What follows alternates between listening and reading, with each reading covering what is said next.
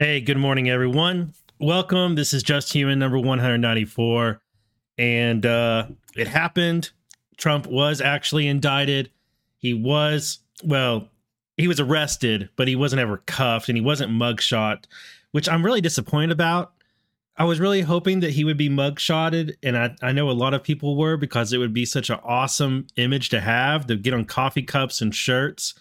And I think it'd be one of the coolest photos since um like several I'm blanking out right now on different rock musician photos, but that it would be that kind of a moment where you had like musician photos like Johnny Cash, like timeless legendary photos of someone just giving a finger to the system. It would be one of those types of images that would just be, it would just instantly become legendary. And I gotta admit, I'm a little disappointed that there wasn't a mugshot, but oh well. There were some amazing photos of him going to and from the arraignment. And to start out, I want to say to everybody who tried to convince me that this was going to happen, I've been holding out until it actually did happen, saying, no, Trump's never going to be arrested. That's not going to happen. He's not going to be indicted. The DOJ isn't going to indict their number one asset. And I was right in that second part that the DOJ didn't indict their number one asset and never have, but a Manhattan DA who campaigned on arresting Trump did.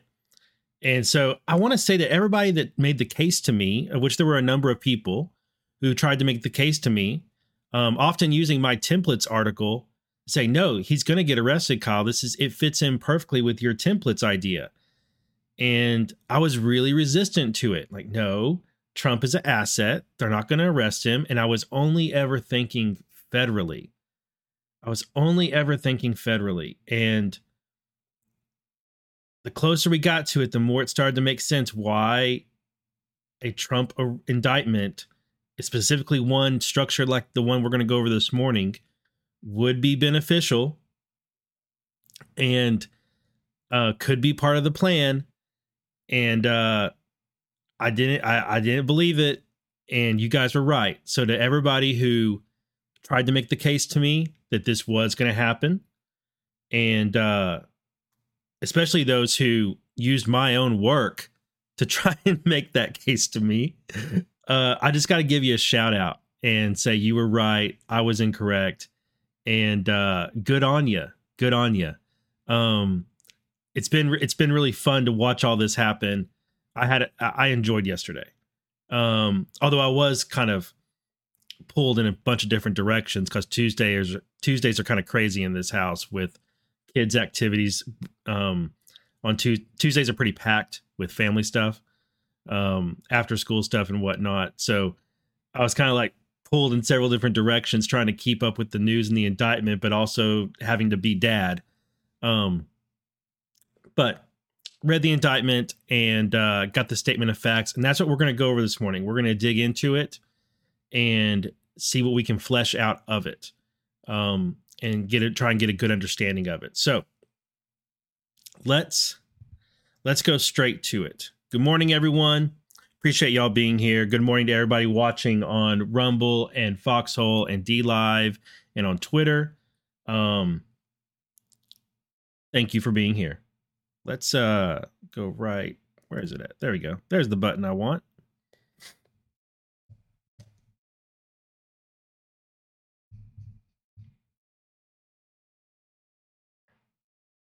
Okay, so I'm going to skip some of the stuff about, like him leaving to go to Mar-a-Lago. I mean, Trump was, I caught part of a Tronanon show where they were tracking his flight, and I thought that was really enjoyable. And I love that they did that live show tracking Trump's plane. And it really, I enjoy, one of the things I enjoyed yesterday, before I get into this indictment, one of the things I really enjoyed yesterday is that the left, for the most part, on the whole, from what I observed, the left and the Democrats and the NPCs and whatnot and the mainstream media, they were kind of meh. There was like, just on the whole, just on average, they were just kind of like, yay. There wasn't jubilation. Like, I'm sure some of them were, for the most part, they were just like meh, like good, and then like a whole bunch of them had takes on it that like, yeah, this probably isn't going to stick. This isn't a very good indictment. And on the right, with like normie MAGA and normie conservatives and even moderate conservatives, they were just like all having Trump's back. And a lot of them were saying things about how bad this was and how bad this is for the country and what a political persecution it is, and et cetera. Those types of normal takes that you would expect. But Anons were over here, and all of us who have been tracking this so closely, and like the most hardened Trump supporters, the core, the ride or die Trump supporters, were just like, "Oh, you done it now!" Like we were just like, we were jubilant. We were the ones excited.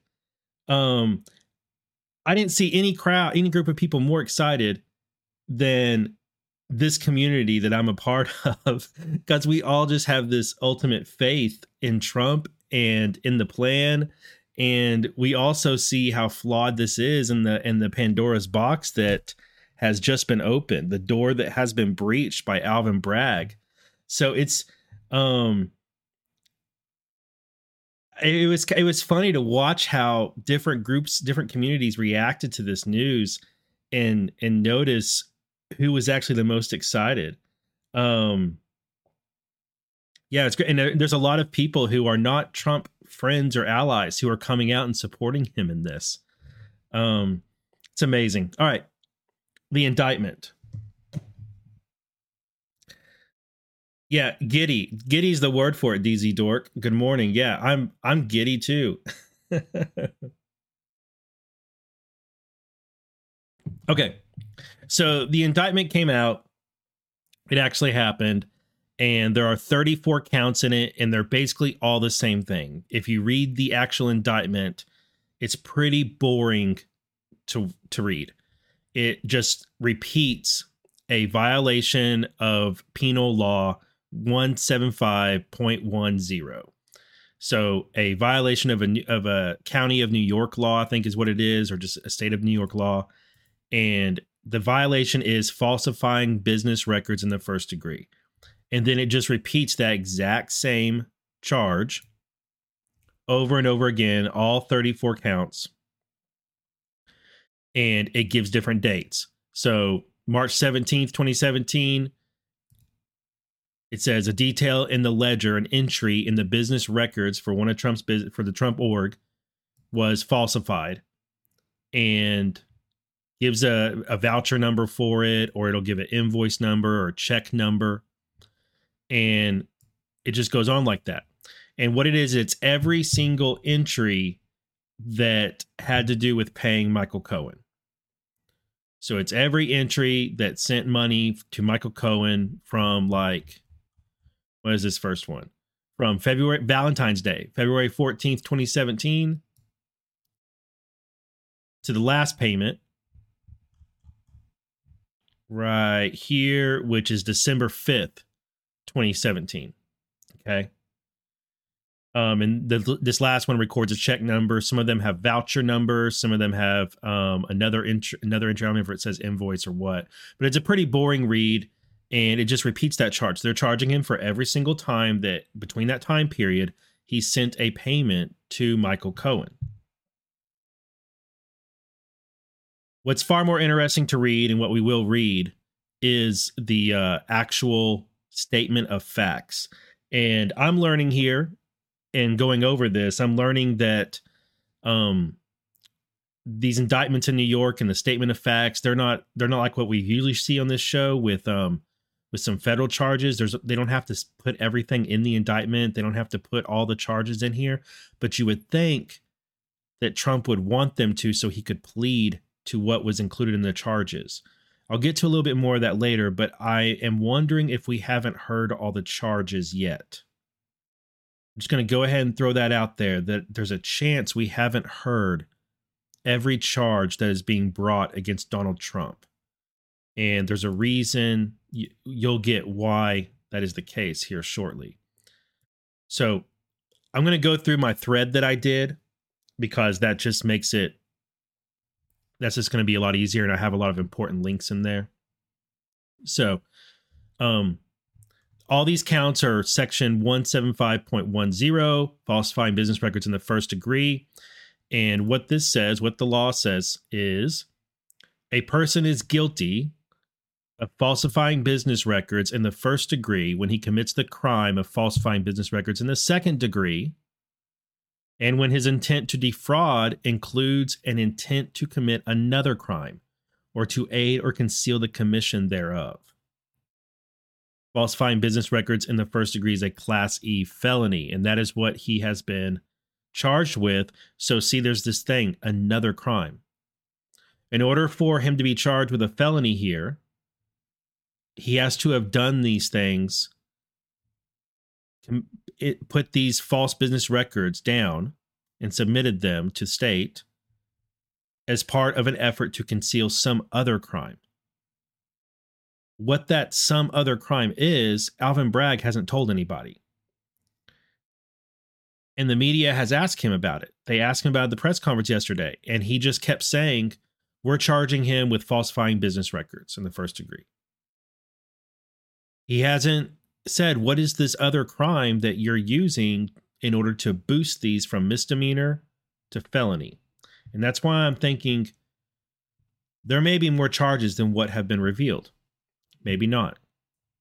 We'll see. So, statement of facts came out after the indictment did. And this is where it starts. First part. Introduction. The defendant, Donald J. Trump, repeatedly and fraudulently falsified New York business records to conceal criminal conduct that hid damaging information from the voting public during the 2016 presidential election. From August 2017. So you would think this is where business records to conceal criminal conduct. What is the criminal conduct? What is the criminal conduct that he's talking about here?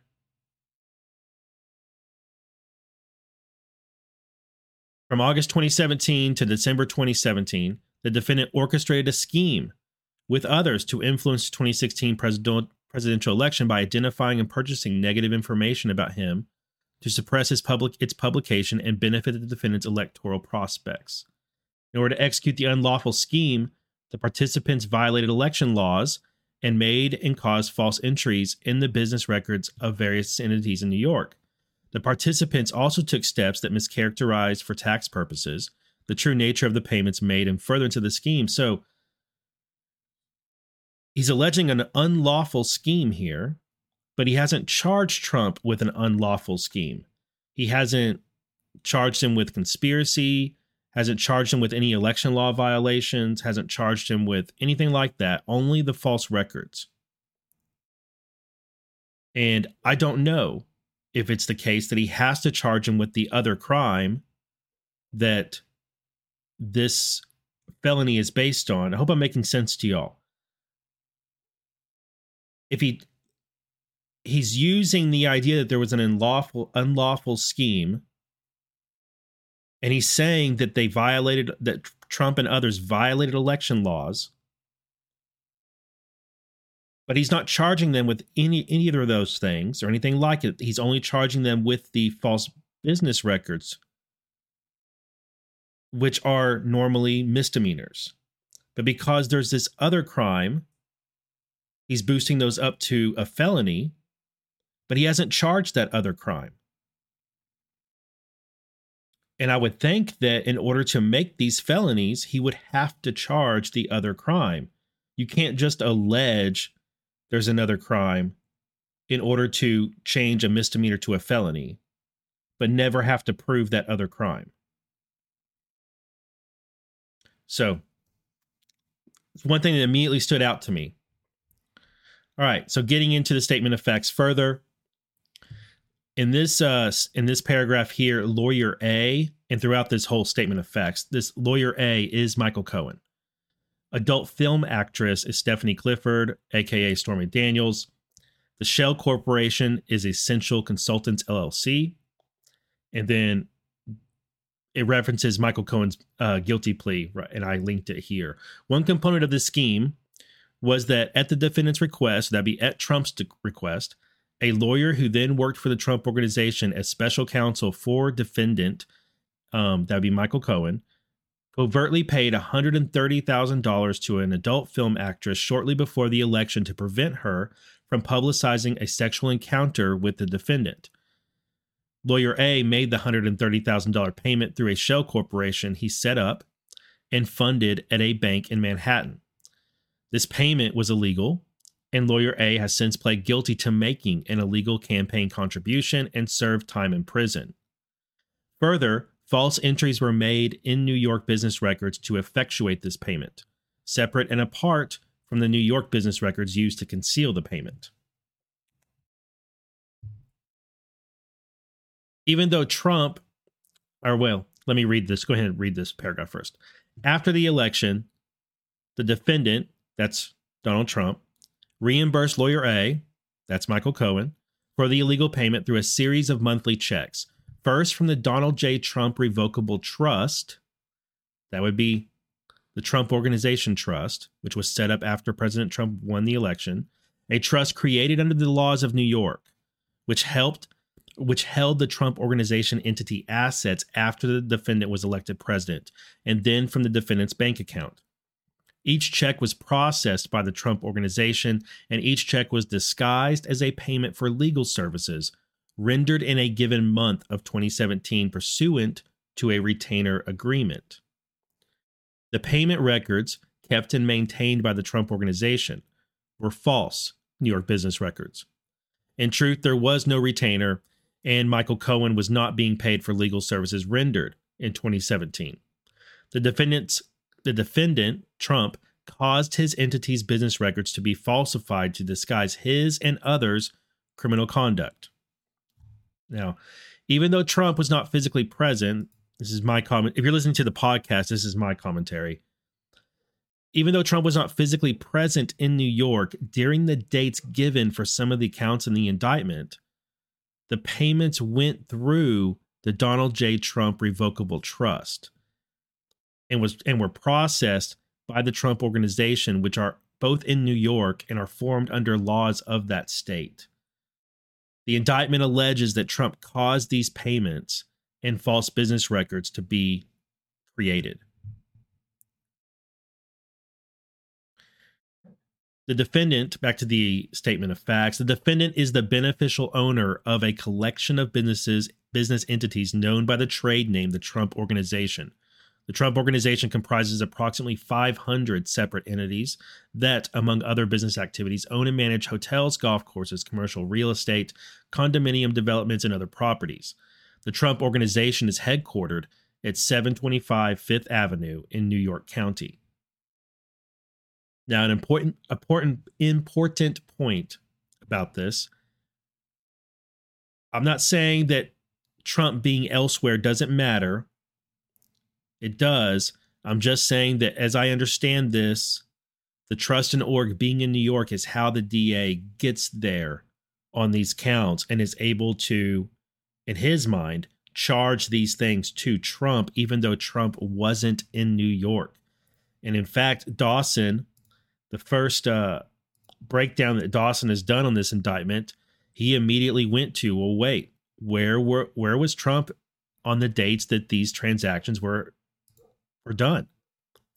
And like I said, the indictment has falsifying business records in the first degree and then gives dates for each time that occurred. And Dawson immediately went out and said, look, let's see where Trump was on those dates. And sure enough, we have Comey's memos that show that Trump was in the White House in Washington, D.C.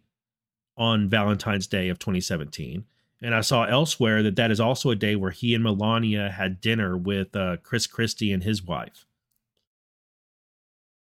On March 16th and 17th, Trump was also in the White House on April 12th and June 19th, which are more dates that are counted. Dawson said, I can't pin it down, but on April 12th, Trump was in the White House for sure. Not sure about this other one. June 19th, which is counts 9 and 10, Trump was in the White House. Counts 11 and 12, May 22nd and May 23. For count 13, Trump was in Israel and in the Palestinian territories. On count 14, June 16th to 19th, 2017, and count 15 and 16th on June 19th, Trump was in Florida, Camp David, and also at the White House. On counts 17, 18, and 19, which occurred on July 11th, 2017, it appears President Trump was at the White House on that date, preparing to fly to Paris. On counts 20, 21, and 22, which occurred on August 1st, Trump was at the White House. And you can see Dawson is just using Wikipedia. Like, he's just using Wikipedia's timeline of events and just like pulling out. We're like, oh, there we go. President Trump hosted this business meeting in the White House. Oops, I misclicked there. Counts 23 and 24, September 11th, 2017, and count number 25 on September 12th. Trump was at the Pentagon in Virginia and at the White House. Counts 26, 27, 28. Occurred on October 18th. President Trump was in the White House. Counts 29 and 30 on November 20th, and count 31 on November 21st. President Trump was again at the White House. And counts 32, 33, which are from December 1st, and count 34 on December 5th.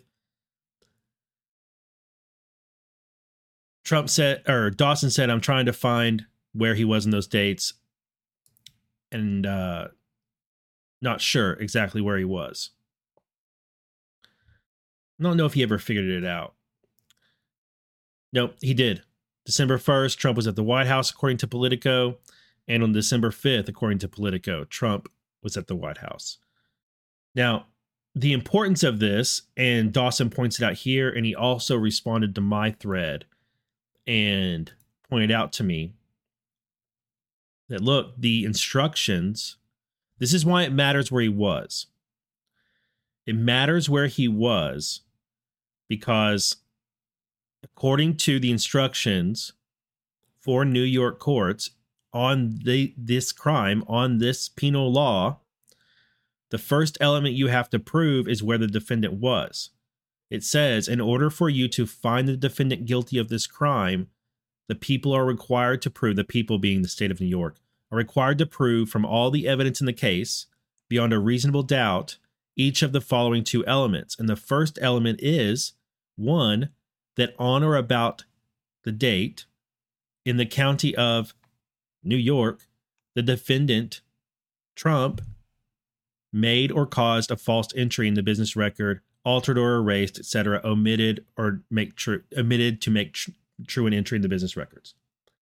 So this doesn't destroy the indictments and the counts, but it is an angle that I wouldn't be surprised if Trump's attorneys bring up and say, look, the first element they have to prove is that Trump caused these things to happen in this county of New York on this date. And Trump wasn't there. He had turned everything over to his trust. He was acting as president, and he was engaged in president activity. And they will list, here's where he was on this date. Here's what he was engaged in. Here's the meetings he had. Here's the trip he took. Here's the dignitaries he met with. Here's the officials he talked to.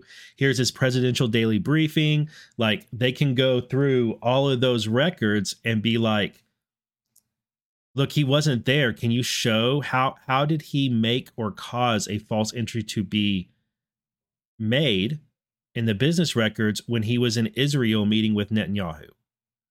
Or when he was in meetings all day in regards to whatever.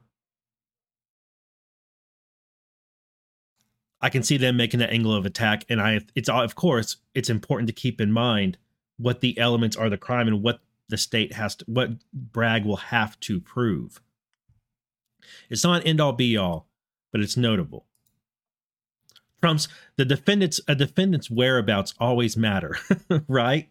The defendant, when you're charging someone, their whereabouts on the date that the crime is alleged to have happened, it matters. All right, next part from the statement of facts. One, The catch and kill scheme to suppress negative information. AMI CEO equals David Pecker. That's his name. During and in furtherance of his, David Pecker is the guy who owns National Enquirer and a number of other magazines. During and in furtherance of his candidacy for president, the defendant and others agreed to identify and suppress negative stories about him.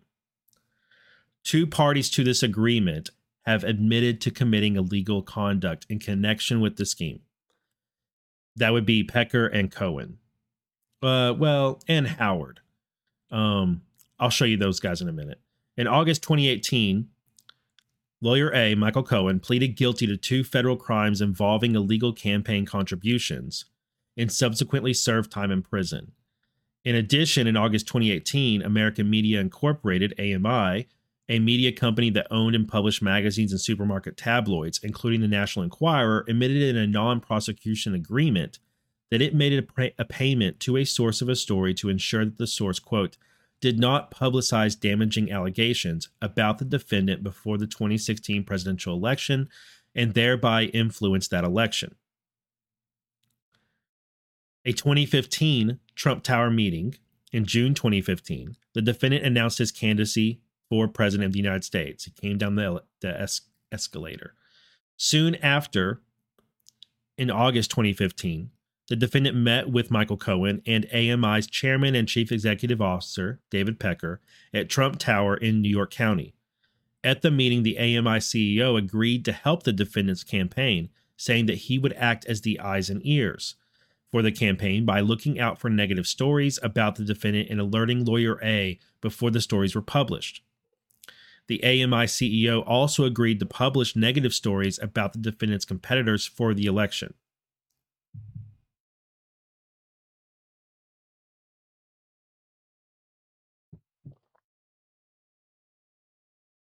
In this next part, the doorman equals a man named Dino Sahudin or Sajudin. I'm not sure exactly how he says it. A few months later, in or about October on November 2015, the AMI CEO learned that a former Trump Tower doorman, referred to in the statement here as the doorman, was trying to sell information regarding a child that the defendant allegedly fathered out of wedlock. At the AMI CEO's direction, AMI negotiated and signed an agreement to pay the doorman $30,000 to acquire exclusive rights to the story. AMI falsely characterized this payment in AMI's books and records, including in its general ledger.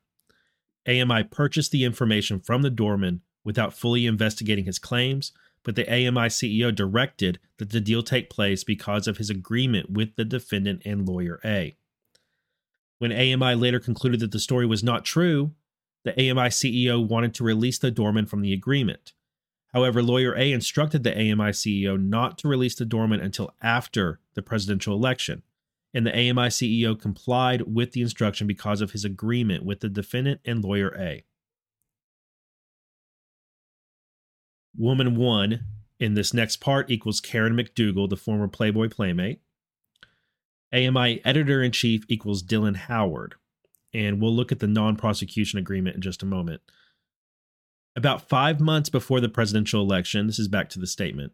About 5 months before the presidential election, in or about June 2016, the editor-in-chief of the National Enquirer and AMI's chief content officer contacted Lawyer A about a woman 1, who alleged she had a sexual relationship with the defendant while he was married. The AMI editor-in-chief updated Lawyer A regarding the matter over text message and by telephone. So they probably have these text messages. And they may have a recording of the telephone call, but they probably have the text messages. The defendant did not want this information to become public because he was concerned about the effect it could have on his candidacy. Thereafter, the defendant, the AMI CEO, and the Lawyer A had a series of discussions about who would pay off Woman 1 to secure her silence. AMI ultimately paid $150,000 to Woman 1 in exchange for her agreement not to speak out about the alleged sexual relationship, as well as for 2 magazine cover features of Woman 1 and a series of articles that would be published under her byline. AMI falsely characterized this payment in AMI's books and records, including in its general ledger. The AMI CEO agreed to the deal after discussing it with both the defendant and Lawyer A, and on an understanding from Lawyer A that the defendant or the Trump organization would reimburse AMI. Now, this non-prosecution agreement is going to come up again.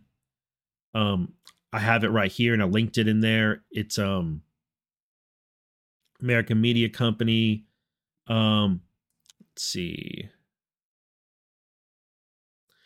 Based on the corporation and implementation of remedial measures described below, and strictly subject to the terms, conditions, and understanding set forth herein, the Office of the United States Attorney for the Southern District of New York will not criminally prosecute American Media Company for any crimes except tax violations, if any, related to its participation between and in or about August 2015, up to and including in or about August 2016, in making a contribution and expenditure aggregating $25,000 and more during the 2016 calendar to the campaign of a candidate for president of the United States, to the extent AMI has disclosed such participation as of the date of this agreement. This conduct is described more fully in the statement of facts, which is attached here too, and incorporated by references herein. AMI accepts and acknowledges as true the facts set forth. Moreover, if AMI fully complies with the understanding specified in this agreement, no testimony or other information given by it will be used against it in any criminal tax prosecution. This agreement does not provide any protection against prosecution for any other crimes, except for those set forth. So SDNY agreed not to prosecute AMI for this stuff, and they got cooperation from AMI. I want to see where this line is about the cooperation real quick. It's further understood that this agreement does not bind any federal, state, or local prosecuting authority other than this office, the SDNY. This office will, however, bring the cooperation of AMI to the attention of other prosecuting offices if requested by AMI. It is further understood that the AMI shall prepare and distribute within 3 months of the signing of this agreement. They will improve their standards and their conduct training and employ and retain. Blah, blah, blah, blah, blah, blah, blah. So that's AMI agreement with SDNY.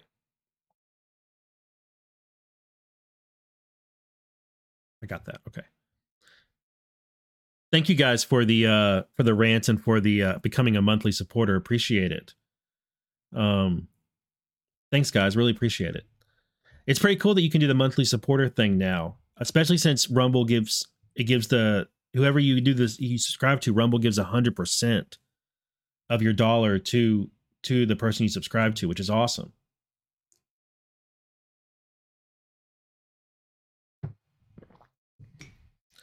Okay. In this next section, TOCFO equals Alan Weisselberg or Weisselberg. I think it's Weisselberg. In a conversation captured in an audio recording in approximately September 2016 concerning Woman One's account, the defendant and Lawyer A discussed how to obtain the rights to Woman One's account from AMI and how to reimburse AMI for its payment. Lawyer A told the defendant he would open up a company for the transfer of Woman One's account and other information, and stated that he had spoken to the chief financial officer for the Trump Organization, that would be Alan Weisselberg, who gets out of jail later this month, by the way.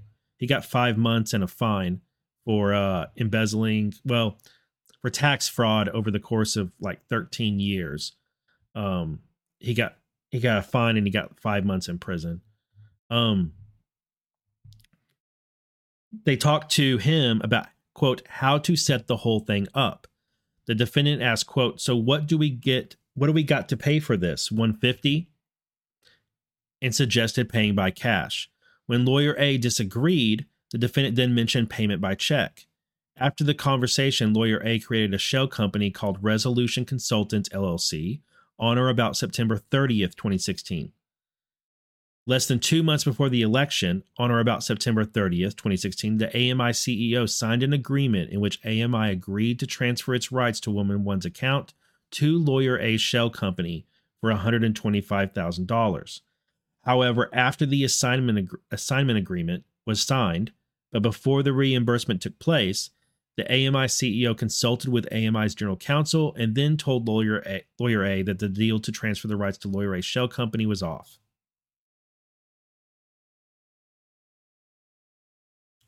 And I want to grab, I know this is going to be Cuomo, but I want to play this recording.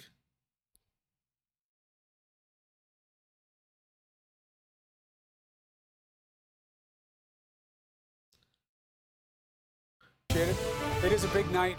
Cuomo's only on here for a little while. It's a bad audio recording, guys, but it is the recording that they're referencing in those paragraphs. Here, I'm Chris Cuomo. Welcome to Primetime. We have one of the Michael Cohen tapes, the secret recording of President Trump back in 2016 made by Cohen, in which he and then candidate Trump discuss arrangements surrounding a payment to former Playboy playmate Karen McDougal that was made by a third party, David Pecker, as head of the National Enquirer. This all happened in the months before the election. Now, this is not a great quality recording, and that will be relevant to its analysis. So first, I want to play you the entire recording, not all of which is relevant to the payment. So listen for yourself.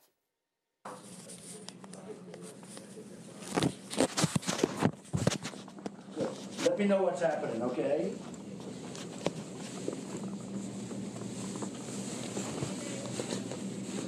Oh.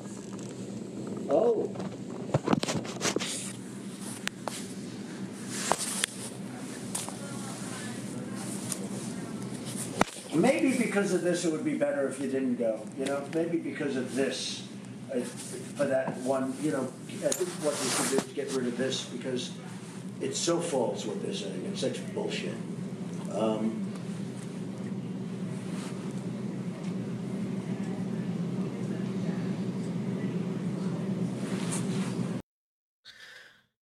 I want to point out he's saying like what they're saying is BS. It's all it's false. It's so false. And I think that's important to keep in mind because Stormy Daniels at one point has said the affair never happened. So I think an important question here is, let's say that Trump did do this. Let's say that Trump did cause these, what is alleged to be false business entries, okay? Let's say that Trump and Cohen and David Pecker were like, you know what, we're going to catch and kill these stories. But the stories are false. And they're basically creating NDAs, non-disclosure agreements, with people who are bringing false stories about Trump to try and damage his campaign. And so they're buying the rights to those stories to get those people to shut up with their false allegations until after the election is over. Is that a crime? Is it a crime to, if you have someone who's running their mouth and trying to sell a false story about you to the media in order to damage you personally and damage your campaign, if you then get an NDA with that person and pay them to shut up about their false story, which they later admitted was false, is that a crime? I don't think it is. And Trump right here in this recording is saying this is false. And Stormy Daniels later on said, I never had an affair with them. It was false. And the story the doorman was putting out was false. Anyway, back to the recording. I think this goes away quickly. I think it's probably better. Do the Charleston thing. Just this time. Yeah. In 2 weeks it's fine. I think right now it's better. You know? Okay, honey. You take care of yourself. Thanks, Pam. Yep, I'm proud of you. So long. Bye. What's up, Mike? Great poll, by the way. Yeah. Seen it. Great poll. Making progress. Big time. And you guys are good guys. Oh, Pastor I Scott. can't believe this. No. Mr. Scott? What's happening? Oh, no, he's... Can we use him anymore? Oh, yeah, 100... No, you're talking about Mark Burns. We've told him to... Well, I don't mean that. Mark Burns, can we use him anymore? No. Richard Lefrak, I'm sorry, Richard Lefrak just called. He just had, we have a chance, he had an idea for you. Okay. So we got served from the New York Times. I told you this regarding to unseal the divorce papers with Ivana. We're fighting it. Kasowitz is going We to... should never be able to get that done. Never. So in the first part of this, he was on the phone with probably Pam Bondi because he said, "Thank you, Pam." And then now he's talking to Cohen. That's the other male voice you hear. And Cohen just mentioned a CNN poll that was good, favorable for Trump. And then he mentions that we're fighting the New York Times to try, and the New York Times was trying to unseal Trump's divorce records with Ivana. And Michael Cohen is saying we're fighting that. Kasowitz doesn't. They'll ever be able. They don't have a. Give me your code, please. They don't have a legitimate purpose. And you So have a woman that doesn't want to unseal. correct. So you've been handling it. Yes, and it's That's all been going on for a while. for about 2-3 weeks now. All you have to do is delay it for... Even after that, it's not going to ever be opened. There's no purpose for it. Told you about Charleston. I need to open up a company for the transfer of all of that info regarding our friend David. So that I'm going to do that right away. I've actually come up and I've spoken to Alan Weisselberg about how to set the whole thing up with So what are we going to pay? funding. Yes, and it's all the stuff. thinking about that. All the stuff, because you never know where that company, you never know where he's going to be. Gets hit by it. Correct. So I'm all over that, and I spoke to Alan about it when it comes time for the financing, which will be. Listen, what financing? We'll have to pay you. So Okay, Cohen is articulating the catch and kill scheme that he and Becker have created. And he's saying, he even says, "I'm all over it. I'm all over it. I've got this. I'm setting up this company. I got this figured out. Blah, blah, blah, blah, blah." I'm like, it's all his deal. And I've talked to Alan about it, the chief financial officer. We got it figured out. We're just letting you know, Mr. Trump, we got it figured out. And then he says about the financing, and Trump is like, "What financing?" no. I got no. Hey, no. How are you? All right, now, a couple of things. There are side conversations. I wanted you. That's the recording they're referencing. And he says, "I need to open up a company for the transfer of all of that info regarding our friend David," meaning David Pecker. Trump says, "What financing?" And Cohen says, "We'll have to pay." Trump says pay with cash, but the audio is muddled and it's unclear whether he suggests paying with cash or not paying. Cohen says no, but it's not really clear what is said next. They may have a better recording of it that you could hear. They may have a way to clean it up, and we'll hear a better one, or Bragg has a better one that the grand jury heard. But I mean, Cohen is advancing this, saying, "I got this figured out for you, sir." And again, they're false allegations that they're trying to head off. And I saw someone in comments mention extortion. I see that word coming up. Yeah, extortion.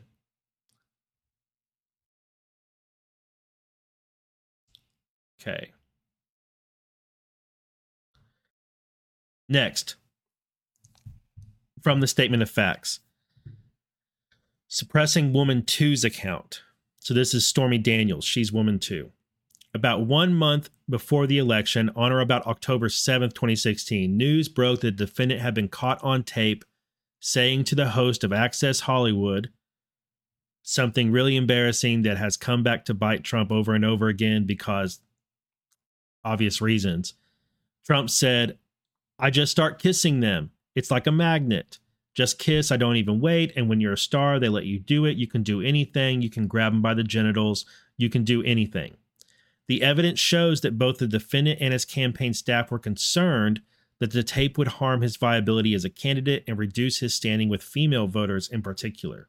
Well, of course. I included a link here to a LA Times article that has a transcript where, of course, talking about the Billy Bush tape, where Trump was recorded basically having locker room talk with someone, and everybody in there was engaging in locker room type conversation. And I mean, to me, there's no like glossing over it and trying to like put a rose on this. It was just locker room talk. And it was inappropriate for public. But I think it's hilarious that this allegation still comes up and they managed to put it in here in this statement of facts as if it somehow it just, I don't know what to say. It's just, it's not a crime. It's not in here because it's a crime. It's in here because of what happened next. Woman 2, Stephanie Clifford, Stormy Daniels. And lawyer B in this next part is Keith Davidson. So, shortly after the Access Hollywood tape became public, the AMI editor-in-chief contacted the AMI CEO about another woman who alleged she had a sexual encounter with the defendant while he was married. So I just want to point out, that Access Hollywood piece right here didn't need to be included in the statement of facts. They could have left that out and then just put on or about this date, AMI editor-in-chief contacted AMI CEO about woman 2. They just put this paragraph 16 is only in here in order to regurgitate the Billy Bush tape, which is old and isn't a crime. And it's just, that's right. I want to say Stefanik. It's SFTHENK in chat. They say, yeah, it's all just to smear Trump. That's right. That's the only reason this paragraph is in here, is to just smear Trump and bring up something that's embarrassing. That's it. All right, back to this statement. On or about October 10th, 2016, the AMI editor-in-chief connected lawyer Michael Cohen with Stormy Daniels' lawyer, Keith Davidson. Lawyer A then negotiated a deal with Lawyer B to secure Woman 2's silence and prevent disclosure of the damaging information in the final weeks before the presidential election. Under the deal that Lawyer B negotiated, Woman 2 would be paid $130,000 for the rights to her account. The defendant directed Lawyer A to delay making a payment to Woman 2 as long as possible. He instructed Lawyer A that if they could delay the payment until after the election, they could avoid paying altogether, because at that point, it would not matter if the story became public.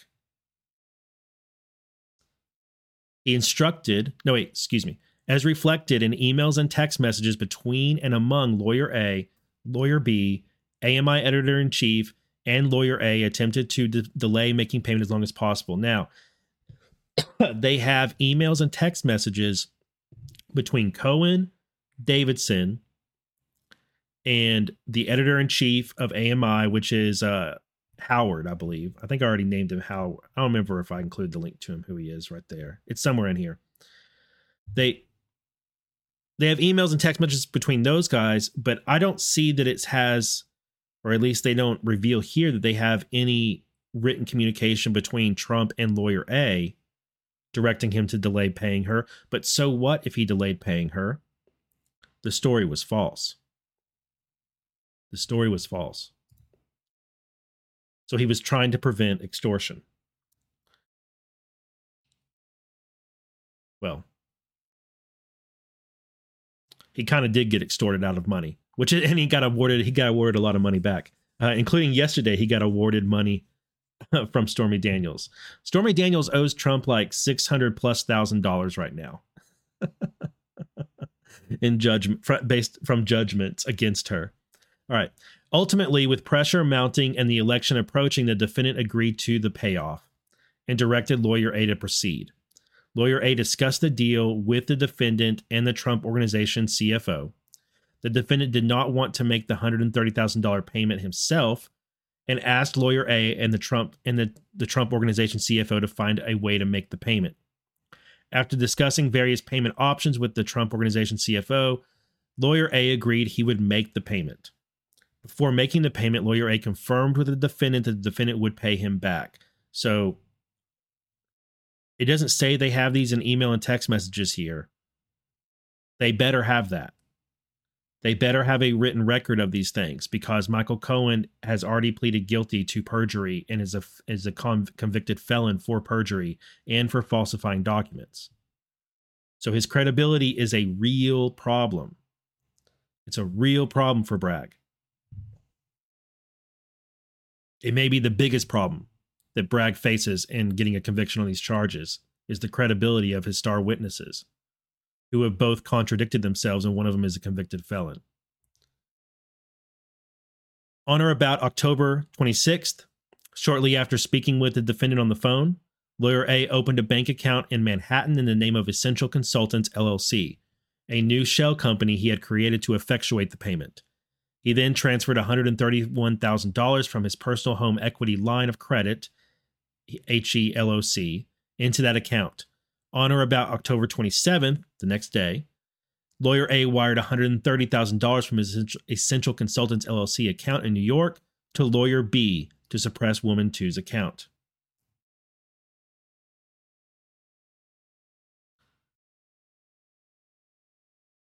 So here's a helpful chart that the Washington Post came up with to show how this worked.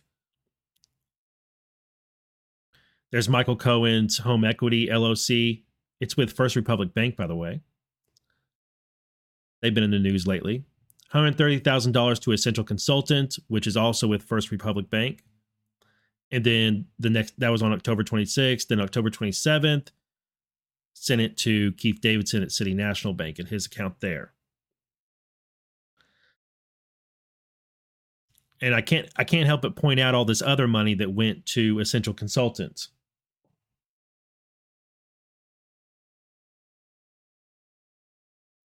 Columbus Nova is Victor Vekselberg's company.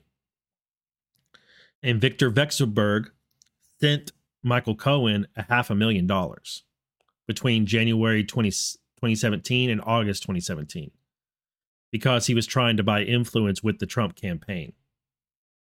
And Victor Vekselberg is a Clintonite. He's a Clinton Foundation donor, and he is involved in Uranium One, and he is a sanctioned oligarch right now. So I'd still hold out that I think there's a strong chance that Victor Vekselberg comes up, or evidence is introduced during the course of this case that has to do with the money that was sent from Victor Vekselberg to Michael Cohen and what it was for. I wonder what communications Michael Cohen has between those two. Then there's also money from Korean Aerospace Industries, $150,000, AT&T, $200,000, Novartis Investments, $400,000. What's all this other money for? And then Cohen paid Elliot Broidy. Elliot Broidy sent $62,500 to Cohen's shell company. And then he sent $387,500 to this real estate attorneys group, which then sent that exact same amount to Keith Davidson. So why was Elliot Broidy transferring almost $400,000 to Stormy Daniels' lawyer? The answer to that question may already be out there. I don't know what the answer is, or I've forgotten it. But Elliot Broidy, a convicted felon who's involved in the 1MDB scandal, which Pross Michel is on trial right now. I wonder what this is for, and what did he pay Michael Cohen for? I would guess it would be to try and buy favors with Trump. I'm not sure. And then out of this shell company, Cohen takes a payday of just over $1 million and puts it in a Morgan Stanley account. This chart is so useful, and I'm really thankful that Mean One Gene over on Twitter sent me this article because of this chart. Really helpful. All right, back to the statement of facts. On November 8th, 2016, the defendant won the presidential election and became the president-elect. Thereafter, AMI released both the Dorman and Woman 1 from their non-disclosure agreements. the defendant was inaugurated as president on January 20th, 2017. Between Election Day and Inauguration Day, during the period of the defendant's transition to his role as president, the defendant met with the AMI CEO privately in Trump Tower in Manhattan. The defendant thanked the AMI CEO for handling the stories of the doorman and woman one and invited the AMI CEO to the inauguration.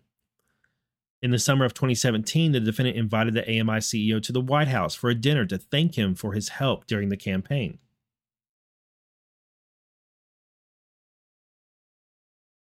Shortly after being elected president, the defendant arranged to reimburse Lawyer A for the payoff he made on behalf of the defendant. In or around January 2017, the Trump Organization CFO, that'd be Weiselberg, and Lawyer A, Michael Cohen, met to discuss how Lawyer A would be reimbursed for the money he paid to ensure Woman 2's silence, that'd be Stormy Daniels. Weiselberg asked Cohen to bring a copy of a bank statement for the essential consultant's account showing the $130,000 payment. Weiselberg and Cohen agreed to a total repayment of $420,000. They reached that figure by adding the $130,000 payment to a $50,000 payment for another expense, for which Lawyer A had also claimed reimbursement. That totaled up to $180,000. Weiselberg then doubled that amount to $360,000 so that Lawyer A could characterize the payment as income on his tax returns instead of a reimbursement. And then, because of doing that, Lawyer A would be left with $180,000 after paying taxes on the income. Finally, Weiselberg added an additional $60,000 as a supplemental year-end bonus.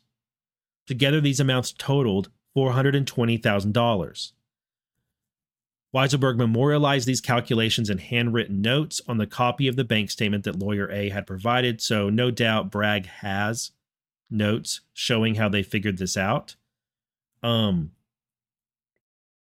Just to make clear, instead of saying here's a straight up reimbursement for what you've spent, they doubled it to make it so that it would be income to Cohen. And then he could report it as income. 50% of it goes to taxes, which is a crime. Taxation is theft. He had to pay $50,000 to the bagmen in the government. And then what he would be left with was the reimbursement. So that's it. And also, this is where somewhere in here it alleges like misfiling taxes, but they don't charge them with any tax crimes. But that's what they're getting at, is this right here. That, oh, you did something shady and these are false tax records, but they still paid on the taxes. Like, they gave you money, whatever. All right. Next part of the statement. The defendant, the Trump Organization CFO, and Lawyer A then agreed that Lawyer A would be paid the $420,000 through 12 monthly installments of $35,000 over the course of 2017. Each month, Lawyer A was to send an invoice to the defendant through the Trump Organization employees, falsely requesting payment of $35,000 for legal services rendered in a given month of 2017 pursuant to a retainer agreement. At no point did Lawyer A have a retainer agreement with the defendant or the Trump Organization.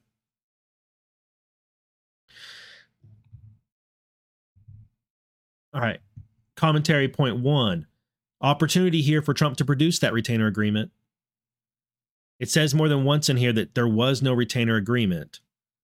But if it comes out there actually was, then this blows up. This is blown up.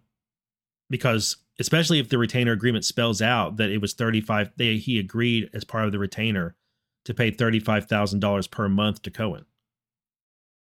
It says over and over again, definitively, there is no retainer agreement. So there probably isn't, but if there is, and Cohen's been lying about it, then this is done. 2. Prosecutor in the Cohen investigation said Tuesday, this is a quote, a prosecutor in the Cohen investigation said Tuesday that Cohen sought reimbursement for that money by submitting invoices to the candidate's company which were untrue and false. They indicated that the reimbursement was for services rendered for the year 2017, when in fact the invoices were a sham. This is crucial. This is from the Washington Post back on August 22nd, 2018, after Cohen pled guilty. As part of what he pled guilty to making false invoices for payment. So the documents that this thing is using to say Trump was responding to these and he was using it as a scheme to hide reimbursement of Cohen. Cohen has already said these are false. When he pled guilty, he said and admitted that the invoices he submitted to Trump's company were untrue and false.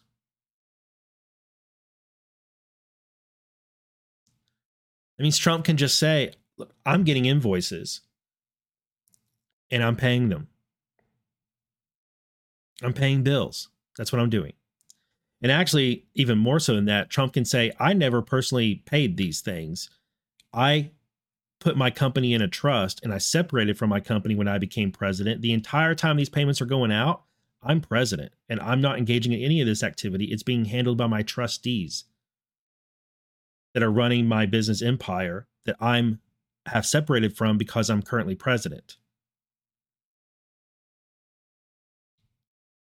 That's another hurdle for Bragg to jump over, is that these things were happening while Trump was separated from the organization that the invoices were being submitted to. All right, next statement.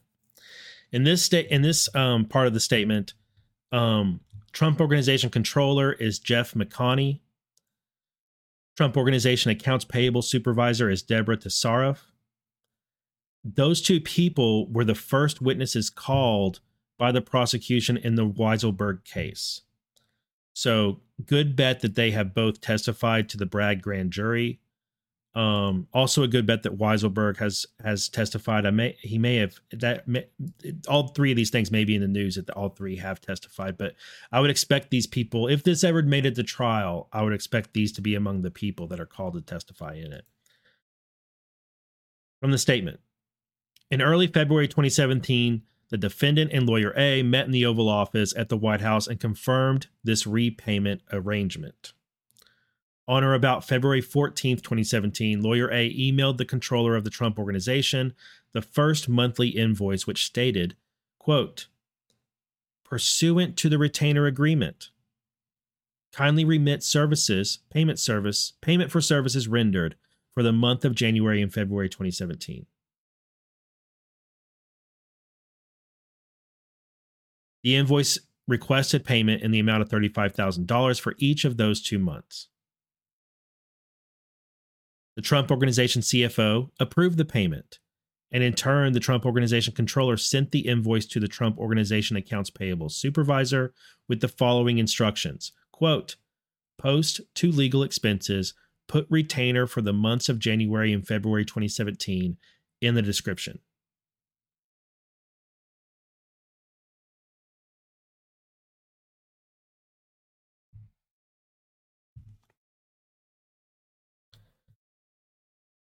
Everybody in this was acting as if there was a retainer agreement.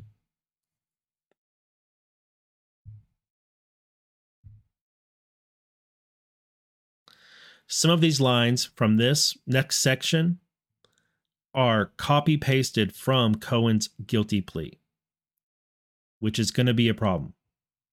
Check this out. From the statement. Lawyer A submitted 10 similar invoices by mail to the Trump Organization for the remaining months in 2017.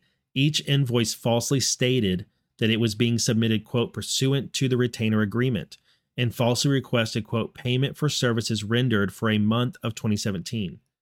In fact, there was no retainer agreement, and Lawyer A was not being paid for services rendered in any month of 2017. The Trump Organization controller forwarded each invoice to the Trump Organization Accounts Payable Supervisor.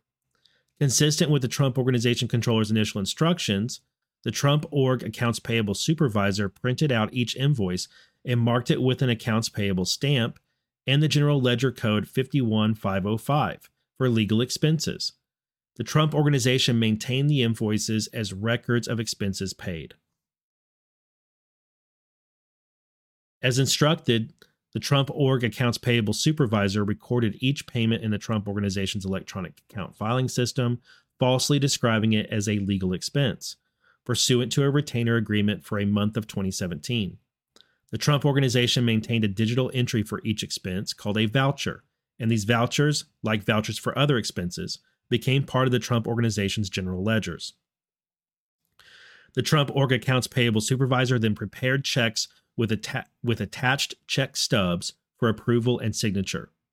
The first check was paid from the defendant's trust and signed by the Trump Organization CFO and the defendant's son as trustees. The check stub falsely recorded the payment as retainer for 1/1 through 1/31/17 and retainer for 2/1 through 2/28/17. The second check for March 2017 was also paid from the trust and signed by two trustees. The check stub falsely recorded the payment as retainer for 3/1 through 3/31/17. So one of Trump's sons signed this. I don't know if it was Junior or Eric, but they're trustees as part of the Trump Org Trust while Trump is president. And Weiselberg was part of that trust. Now, this is from Cohen's guilty plea. Throughout 2017, Michael Cohen, the defendant, sent one or more representatives of the company is the Trump Org, monthly invoices, which stated, quote, pursuant to the retainer agreement, kindly remit payment for services rendered for the relevant month in 2017 and sought $35,000 per month. The company accounted for these payments as legal expenses. In truth and in fact, there was no such retainer agreement, and the monthly invoices Cohen submitted were not in connection with any legal services he had provided in 2017. During 2017, pursuant to the invoices described above, Michael Cohen, the defendant, received monthly $35,000 reimbursement checks totaling $420,000.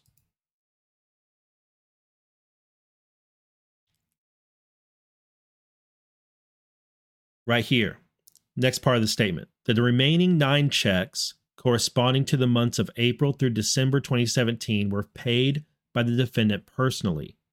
Each of the checks was cut from the defendant's bank account and sent along with the corresponding invoices from Lawyer A from the Trump Organization in New York County to the defendant in Washington, D.C.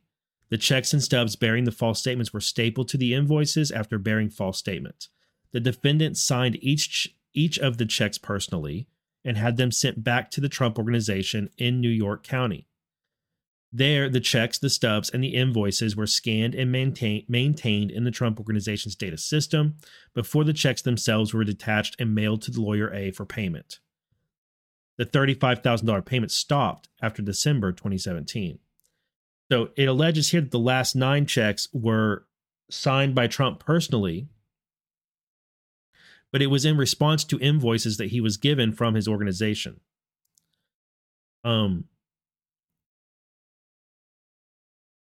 One thing that on the first read, let me read this again. The invoices from Cohen, each of the checks was cut from Trump's account and sent along with corresponding invoices, which were false, from Cohen, from the Trump Organization in New York City to the defendant in Washington, D.C. So right here, they admit Trump was in D.C. when those payments were happening. They sent the invoice to him and the checks. The checks and stubs bearing the false statements were stapled to the invoices, also bearing false statements. The defendant signed each of the checks personally and had them sent back to the Trump Org in New York County. So it does sound like he signed them by hand, not an auto pen, or they weren't checks that were pre-signed that he left with the company or whatever for this purpose. They sent them to New York, to DC. He signed them. He sent them back. But again, he's responding to the invoices that he's being presented with, which are false. Next part of the statement. On or about April 9th, 2018, the FBI executed a search warrant on Lawyer A's residences and office. In the months that followed, the defendant and others engaged in public and private pressure campaign to ensure that Lawyer A did not cooperate with law enforcement in the federal investigation. On the day of the FBI searches, Lawyer A called to speak with the defendant, to let him know what had occurred. In a return call, the defendant told Lawyer A, "Stay strong." On or about April 21st, 2018, the defendant publicly commented on Twitter encouraging Lawyer A not to flip, stating most people will flip if the government lets them out of trouble, even if it means lying or making up stories. Sorry, I don't see Lawyer A doing that. And I have Trump's series of tweets right here.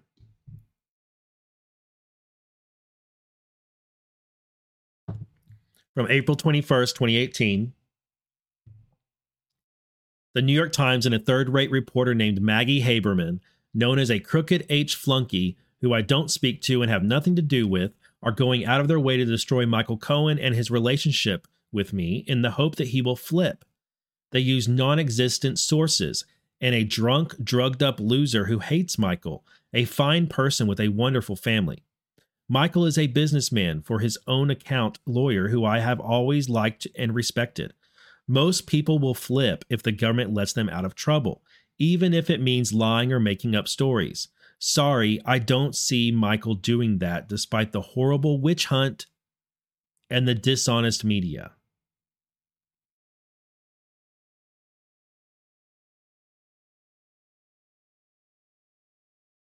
All right, I can't move on from this part without giving some commentary. So the Michael Cohen raid is something it's an inflection point to me in the story of Trump and Cohen and the band and everything that's going on in the witch hunt. One, because Trump calls it a witch hunt. Two, because Cohen had been Trump's personal attorney and they'd known each other for over a decade. Well over a decade, I believe. They were close. And we know for a fact from the, Burlikov, whatever. We know from the indictment of the Russians that were running in the bank, I can't remember the names of the bank right now, VBE or whatever, with the Trump Tower Moscow deal, the Trump Casino in Moscow deal. We know for a fact that Michael Cohen and Felix Sater were working together as assets for the FBI running a sting operation on some swampy Russians. And that was the whole purpose of the Trump Tower Moscow deal. Cohen getting raided on April 21st, 2018. The FBI collected all sorts of documents and recordings during that. And what did they do? They used a filter team to go through those things. And then they hired Barbara S. Jones was appointed. She wasn't hired. Barbara S. Jones was appointed as a special master to go through the documents and the emails and all these other things, because you have a lawyer here and there's attorney-client privilege at play. And it's never been revealed what all was gathered during that raid. But there's good reason to believe that it wasn't just stuff that Michael Cohen was being investigated for right then. And it's also worth mentioning that Cohen was looked at by the Mueller special counsel. The Mueller special counsel was supposed to be investigating Russian collusion and Russian interference in the 2016 election. And yet he's raiding Michael Cohen. And it had to do with Michael Cohen lying to Congress about when discussions of the Trump Tower Moscow deal stopped. And I have long thought, and still do, that this is part of the kayfabe. that Trump and Michael Cohen previously worked together and are still working together. That they are on the same team, and I don't believe that Michael Cohen did flip. I think that Michael Cohen screwed up. I think Michael Cohen hid some money he was making off taxi medallions and lied on his taxes. I think Michael Cohen lied to Congress about when discussions about the Trump Tower Moscow deal stopped. But as I said on my show last week, I think Michael Cohen did that to try and cover for the larger sting operation that is going on. Michael Cohen didn't want to discuss how far, he didn't want to reveal to Congress how far those discussions took place, how far into the year those discussions took place, because that would lead to them finding out that Michael Cohen and Felix Sater were supposed to attend the St. Petersburg Forum where Danchenko would attend, and would make up a whole bunch of rumors that he would then give to Christopher Steele to go into the Steele dossier. And I think a part of the reason that Danchenko ended up at the St. Petersburg Forum is because Cohen and Sater Cohen specifically had tentatively agreed to be at that forum, and then he canceled 2 days before it occurred. I think Cohen kept those discussions going of the Trump Tower Moscow deal. He kept those discussions going, he and Sater, in order to bait the swamp into sending their assets to the St. Petersburg Forum in the hopes they would meet Cohen and get some rumors and get some influence into the Trump campaign. But they baited them with their conversations and baited them with their agreement to go to that forum. Then they pulled out at the last moment, which left Danchenko without someone from the Trump camp to try and extract some rumors, trying to extract some information from, and without someone they could buy influence with.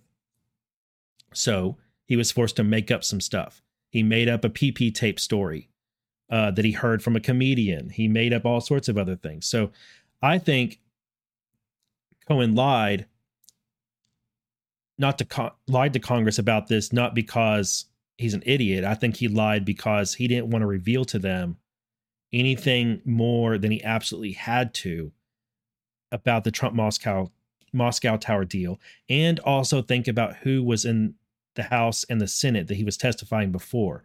It was the House Intelligence Committee and it was the Senate Intelligence Committee. And I think there were people on those committees that were leaking. So he didn't want to tell them, even in a classified session, all that he knew. He wanted to hide these things from him. The Mueller special counsel starts investigating him, and I think they got a lot of evidence from him, and they ended up having to charge him with perjury. But they had to charge him with lying to Congress because it was very obvious he had lied to Congress, and he admitted it, and he put in a guilty plea for that. Where's it? Scrolled up on me. And I still think Cohen is working with Trump. And I actually think Stormy Daniels is too. Y'all can call me crazy, but how else do you think they've timed this thing so well? How else could you time this indictment so well if you didn't have people involved in it working with you, right?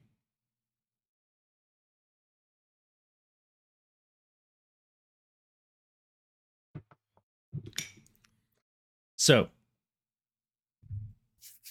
next part of the statement. I don't know who lawyer C and lawyer D are. Let me see if anybody has commented to me on this specific one, telling me who they are. Nope. Okay. I am not sure who lawyer C and D are in this section. I wish I knew, and I'll probably figure it out at some point. I searched some of these quotes and I didn't find, I didn't find any news articles that gave me a clue as to who exactly it was. But the possibilities are Robert Costello, who recently testified to the grand jury, David Schwartz, who was an attorney for Cohen, Rudy Giuliani, and Lanny Davis. All of these people are possibilities as far as who are lawyers C and D. All right, next statement. In mid-April 2018, lawyer A was also approached by attorney, lawyer C, who offered to represent him in the interest of maintaining, quote, a back channel of communication to Trump. On or about April 21st, 2018, lawyer C emailed lawyer A, highlighting that he had a close relationship with the defendant's personal attorney, lawyer D. See, one of Trump's personal attorneys was Rudy Giuliani, so I think lawyer D is Rudy Giuliani, and I think lawyer C is Robert Costello. But I'm not positive, but Giuliani and Costello are tight. So I think there's a strong possibility C is Costello, D is Giuliani. Not positive, though. Later that day, lawyer C emailed lawyer A, again writing, I spoke with lawyer D, very, very positive. You are loved. Lawyer D said this communication channel must be maintained. Sleep well tonight. You have friends in high places. So that was right after he got raided that they told him that. And I think that raid is really important. I wrote about it in my templates article. And I think it was the first template on how to, because what's the precedent? Think about the precedent that the raid on Michael Cohen established. The FBI raided a personal attorney, a former personal attorney for the President of the United States. How many personal attorneys for Bush and for the Clintons would you like to see raided by the FBI? And in raiding raiding Cohen, they set a precedent and a framework for how to do that. Use a filter team that can go through the material seized and filter out things that don't fall within, separate things that are possibly attorney-client, attorney-work product privilege, separate those things from the other things that are respondent to the search warrant. And then the stuff that is possibly attorney-client privilege or attorney-client work product gets turned over to a special master who examines each one individually and is a third party that can rule on what can be allowed to be used and what is protected. That exact same thing and the exact same special master, Barbara S. Jones, was used in the Cohen raid, the Rudy Giuliani raid, the Project Veritas raid, and she almost got used in the Trump Mar-a-Lago raid, but instead they chose someone different. But someone also who has a history with a lot of band members. So to me, it's a pattern. And I look forward, Mermaid Miss K, good morning. Yeah, Mark Elias. Yeah, Iowa Trump, good morning. Mark Elias, that's exactly who I'm thinking of. That's who I want to see raided. Okay.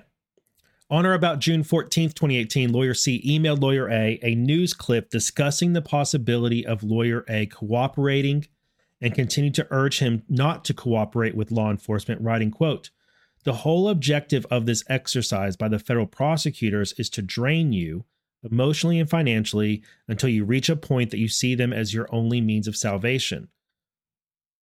That's true. That's what federal prosecutors do to try and get someone to flip. Yep.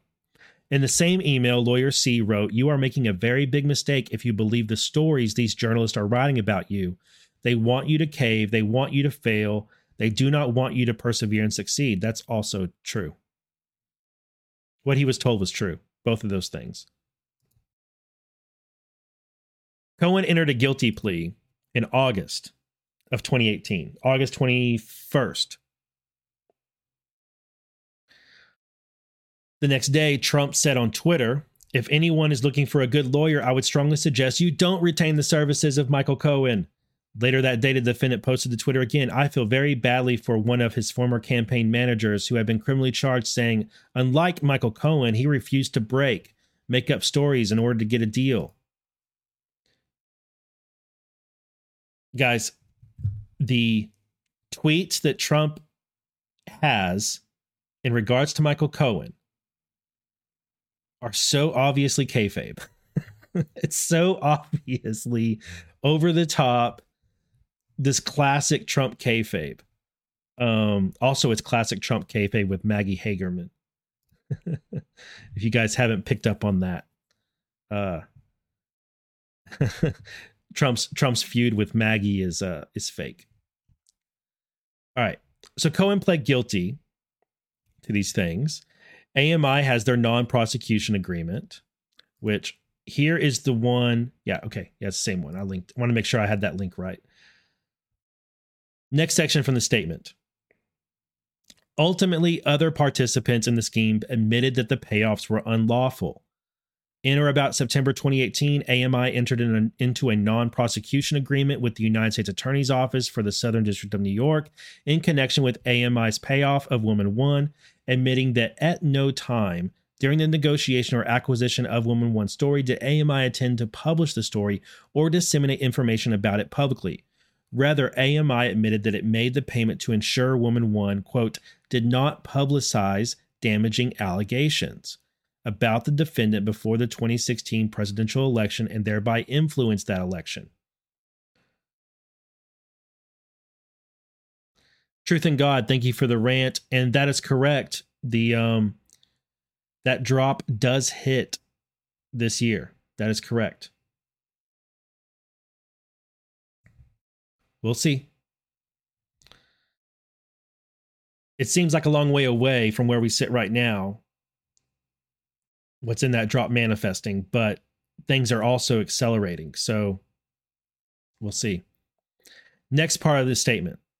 In August 21st, 2018, Lawyer A pleaded guilty to a felony in connection with his role in AMI's payoff to Woman 1, admitting in his guilty plea that he had done so at the direction of the defendant. Lawyer A also pleaded guilty to a felony in connection with his payoff to Woman 2 to secure her silence at the direction of the defendant. Lawyer A admitted as part of his guilty plea, and these are basically the same statement right here, just one's for Karen McDougal and the other one's for Stormy Daniels. But in bold is in coordination with and at the direction of Trump. So they have to prove that element. They have to prove this element right here. But Trump was acting as president at the time. He had separated from his company, was president. It was all as part of a trust. The statements that the trust was responding to, and that by extension he was responding to cut the checks, were false invoices that Cohen admitted were false.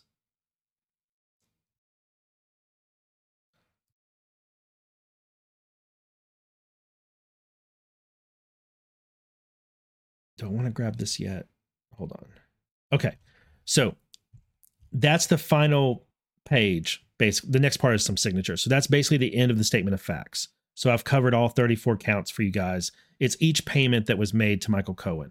Now, to wrap this thing up, some commentary on this. The New York Times published this yesterday, asking, is paying hush money a crime? In most cases, the answer is no. Hush money agreements, otherwise known as non-disclosure agreements, have long been used by companies and private individuals to avoid litigation and keep embarrassing information confidential. Harvey Weinstein, the former producer convicted of rape, used such an agreement for years to conceal his harassment and assault of women. Of course, that is who they choose to mention in this, trying to make it seem like Trump is another Harvey Weinstein. But the question is thornier when it comes to candidates in the midst of political campaigns and has not been often posed in federal or New York state courts. As it relates to former President Donald J. Trump and the porn star Stormy Daniels, the Manhattan District Attorney Alvin Bragg is expected to reveal his answer on Tuesday when his office's indictment of Mr. Trump is to be unsealed. A hush money payment can constitute a crime if made to protect a political candidate. Federal and state campaign laws require payments made in connection with elections to be reported, and if they are made by third parties coordinating with the candidate, such as Mr. Trump's former fixer Michael Cohen, they are subject to certain limits. Mr. Cohen paid $130,000, well beyond the legal federal limit, in the days before the 2016 presidential election to keep Ms. Daniels quiet about her story of a sexual encounter with Mr. Trump.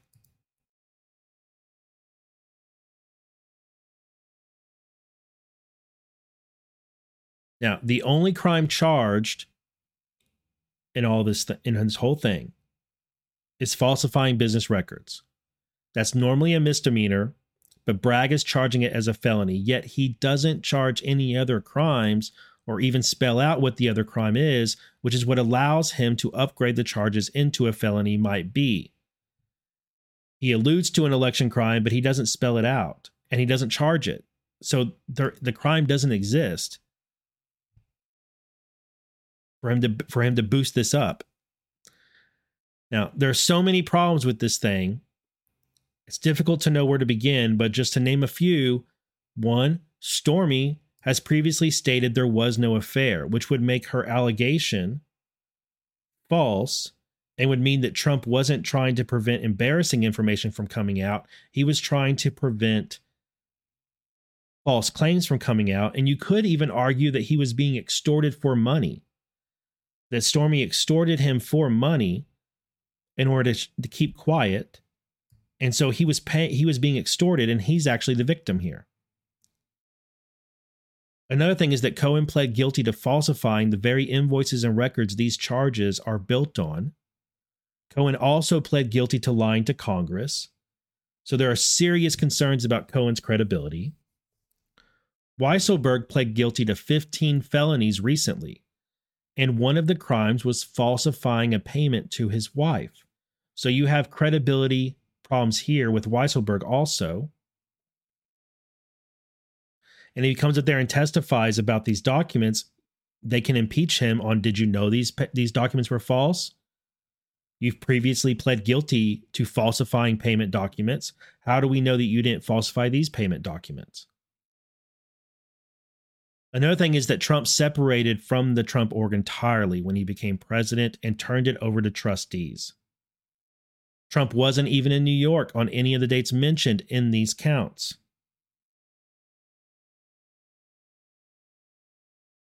The fact Trump wasn't in New York during the alleged criminal acts, but was instead in D.C. and elsewhere, would normally kick this thing over to the SDNY. Think about it. That makes it interstate.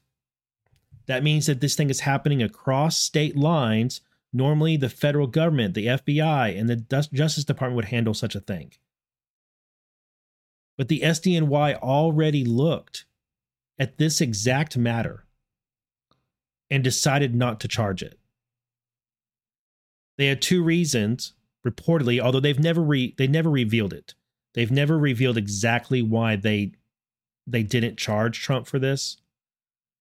But reportedly, it's because they had concerns about Cohen's credibility, and because there is a DOJ legal opinion that dates back to the Nixon administration that says, quote, the indictment or criminal prosecution of a sitting president would unconstitutionally undermine the capacity of the executive branch to perform its constitutionally assigned functions. And this is important to keep in mind, not just with this matter, but more so with President Biden. A lot of people are praying like crazy that President Biden is going to be indicted for something. I don't see that happening. And a big reason I don't see it happening is because of this right here.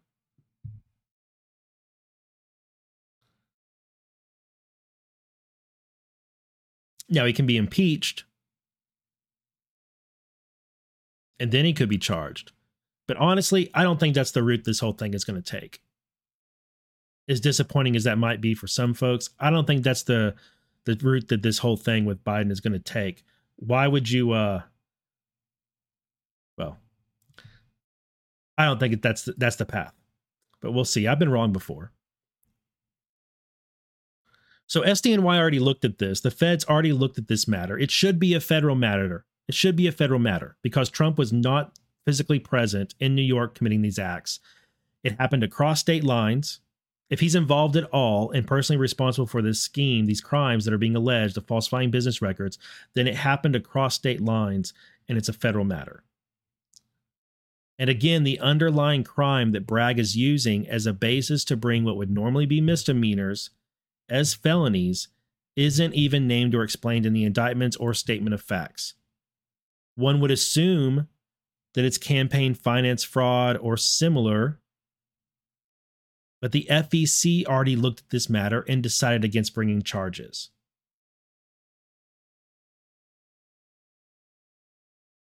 From May 6th, 2021, the FEC drops case reviewing Trump hush money payments.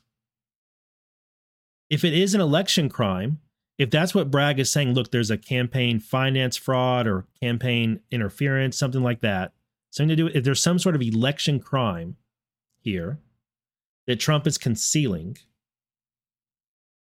through this payment scheme, well, the FEC already looked at this and said, nah, there's no crime.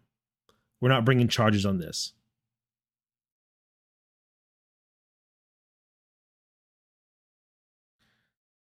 The state of New York doesn't have jurisdiction over federal election crime.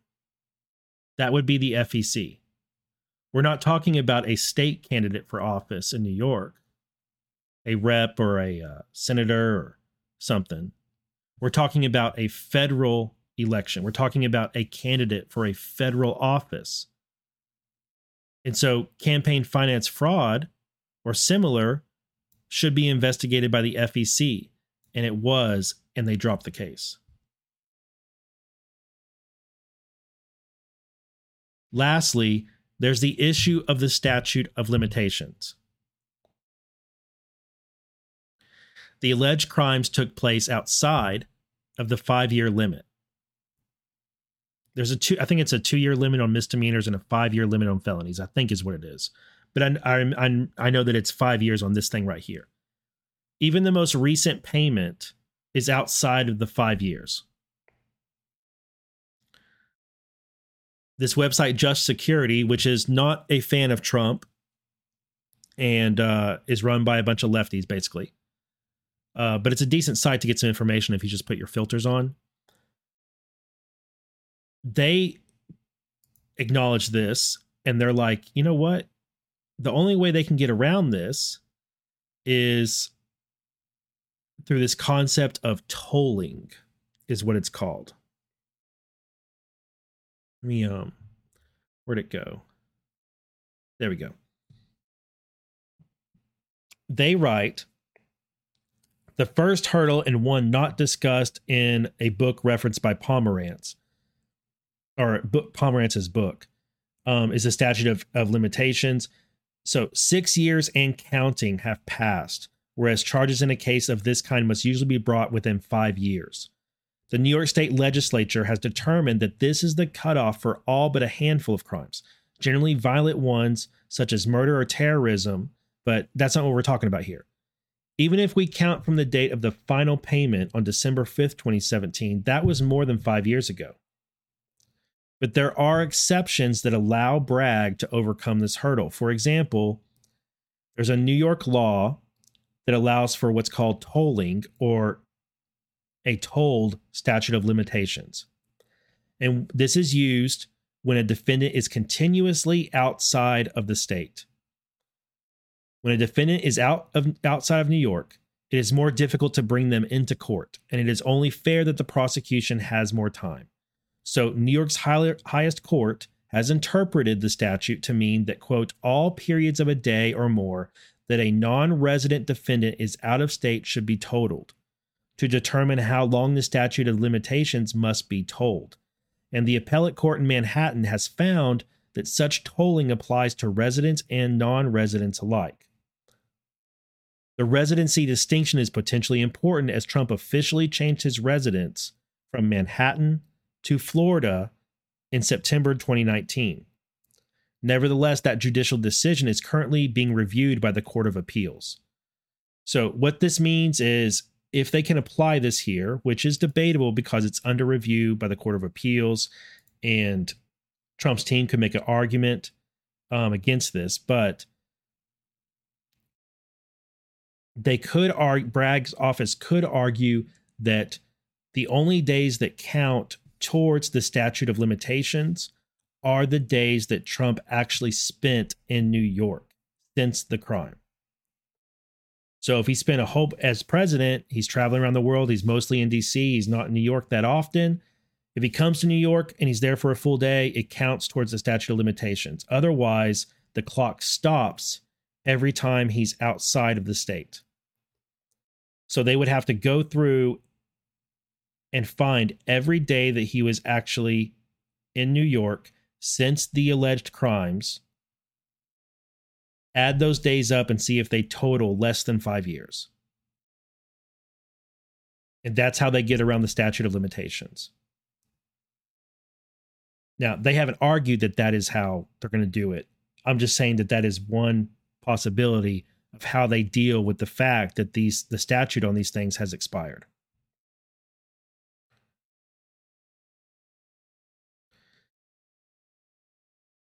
So, I'm sure there's more holes in this indictment that I haven't noticed, and Trump's counsel, they see them. But the next dates in this case that are really important are discovery, which the judge said they have to produce within 65 days. Trump team has until August 8th, the 1-year anniversary of the Mar-a-Lago raid, by the way. They have until August 8th to file any motions that they want to file, including a motion to dismiss, which probably will be their very first filing. Prosecutors have until September 19th of this year to respond to any filings by Trump's team. And the judge is going to have his next hearing to rule on motions on December 4th. So the trial schedule they have put out now is long. Or the case schedule, it's long. Like, Trump's not supposed to be in court, and Bragg's team isn't supposed to be in court again in front of the judge until next December.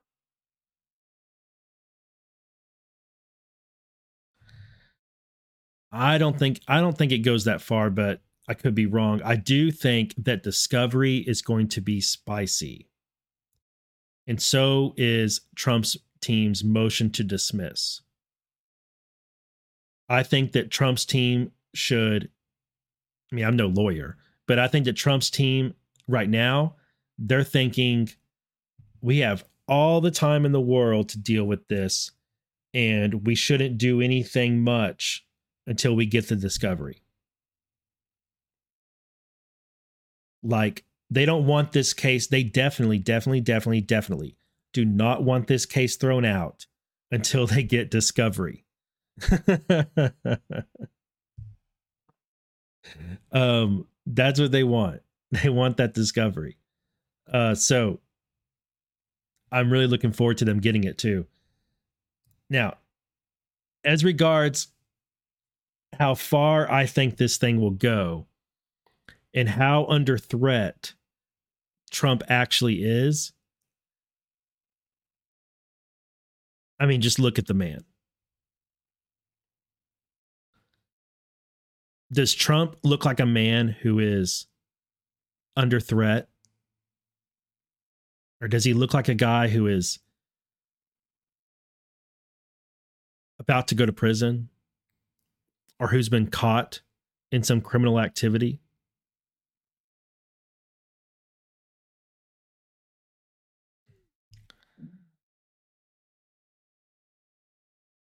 Does he look stressed at all?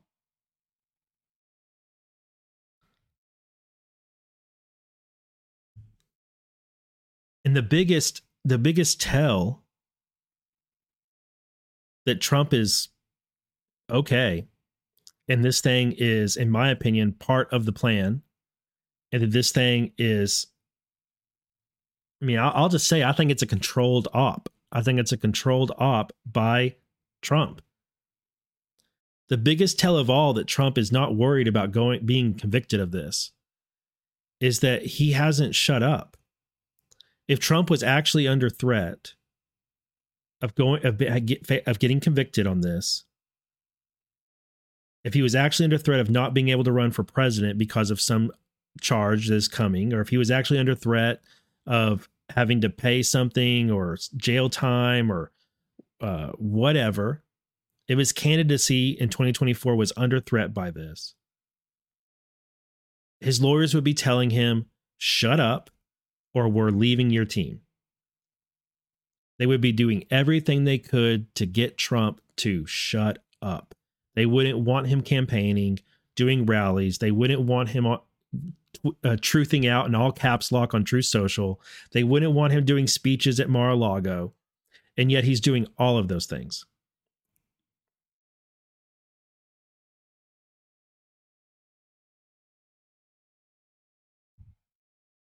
As soon as it was over, as soon as he got back to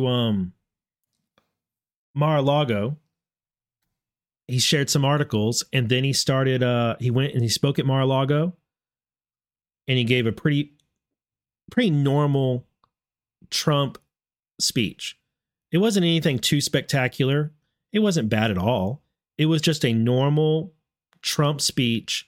He didn't go too much into rally mode. It was more presidential mode. It was very matter of fact. And that is not normal for someone who's just gotten hit with 34 felony counts. A person who was really worried about being convicted and had just been charged with 34 felony counts wouldn't be getting up on stage to speak. I mean, unless they could just get up there like real quick and say a few sentences and get off. They definitely wouldn't talk about what had just happened.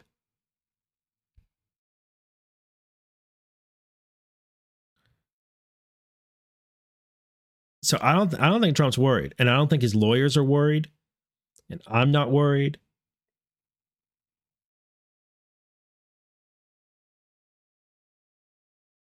I think that what just happened yesterday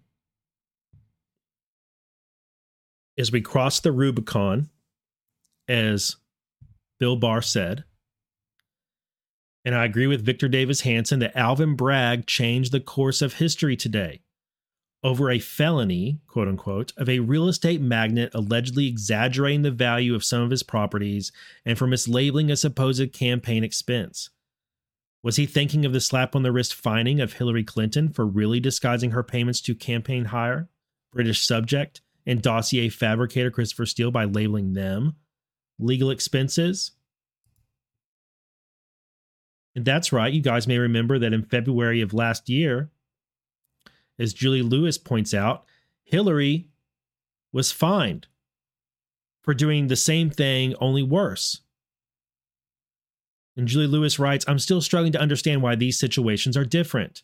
It's a fact. Hillary's campaign was able to settle an FEC investigation with a $113,000 fine for obscuring monies on the Steele dossier expenses, arguably to influence the 2016 election. It is easily found in the public record what the specific violations were. So what would prevent another state prosecutor from making the case they misclassified Steele costs to cover up expenses being used in a way with certain media and articles to attempt to influence the 2016 election? Those shouting law and order should explain why it's different, why they can't and shouldn't bring an indictment like we all are 5 years old. And especially if she was the front runner Dem candidate right now. And she's right. The FEC looked at Hillary Clinton's expenses during the 2016 election, and they said, look, you called this stuff something other than it was, and what it really was election interference. You paid Fusion GPS and Christopher Steele and all these others for opposition research, and you didn't report it as a campaign expense. So you're fined. And they admitted guilt. If Trump is guilty of something here, then it should be charged under federal campaign finance law.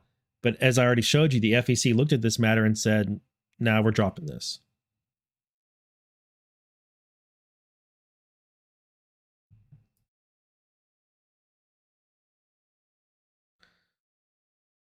By the way, Trump was offered to do the hearing by Zoom. And he was like, "Nah, I'll show up in person."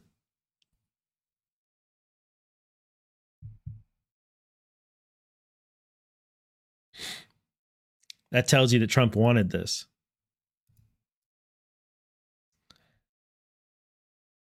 And the popular narrative of this being a persecution of Trump, which I'm not saying it's not, but the popular narrative that is out there in the normie sphere is causing even some of Trump's harshest critics to back him up, such as Justin Amash, John Bolton, and Mitt Romney, who are all defending Trump and saying that the Manhattan DA should not have brought this. And I've seen I saw that, I didn't grab the clip, but CNN even had a lawyer on who was like, yeah, this is weak. And I saw other MSM outlets saying, this is not it. This is not the indictment we want. This is not the indictment that's going to put Trump away or prevent him from running. There's all sorts of problems. I didn't see any jubilance from the mainstream media. I didn't see any real celebrating. Here and there, I saw some people that were like, finally, Trump got arrested, yay. But it was the exception. For the most part, the mainstream media, the people who have been cheering for a Trump arrest all these years, are like, I don't think this is going to go so well. And I've even seen them say, not like this. This isn't what we wanted. This isn't the indictment we want. To wrap this up, thank you guys for watching today and listening to me. I have one last point I'm going to make before I end the show, and it's probably the most important point. If you like the show, share it. If you hit the thumbs up over on Rumble. And again, thank you for the rants. Thank you for the gold pills over on Foxhole. Thank you guys. If you guys are interested in supporting the show and the work that I do, buymeacoffee.com/justhuman. I run on caffeine and I'm all out. Or go to my Substack, justhuman.substack.com. That's where I publish the podcast.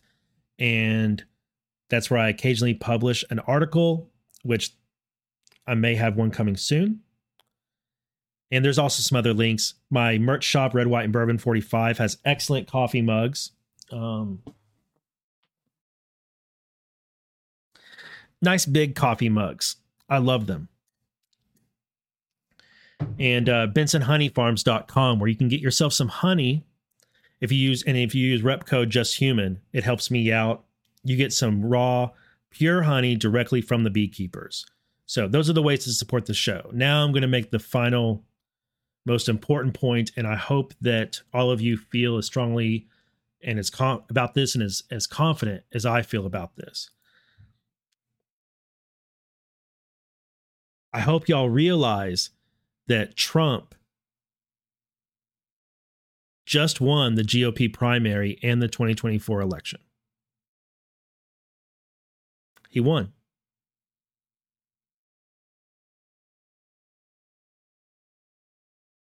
He is obviously enemy number one of the deep state and the swamp.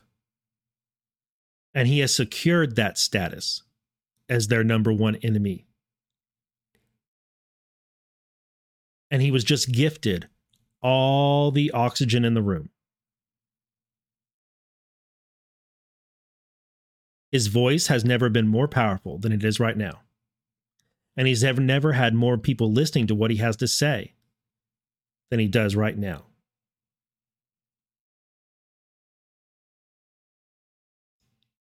He even has opponents of his, or prospective opponents of his, that are going to face him in the primary, defending him. And there are a ton of people who are ride or die with Trump, like me, and probably like pretty much everybody watching this show, who are ride or die with Trump. And we were going to vote for Trump in the primary anyway, right? But I think there are a ton of people who like Trump and voted for him previously, but we're thinking we may need someone else this time. Trump was great, but he's getting older and we've already tried it. And maybe they think he didn't accomplish as much as what we hoped he would. Let's try someone else like DeSantis or someone else. And I think those people are like, you know what? F it. I'm voting Trump.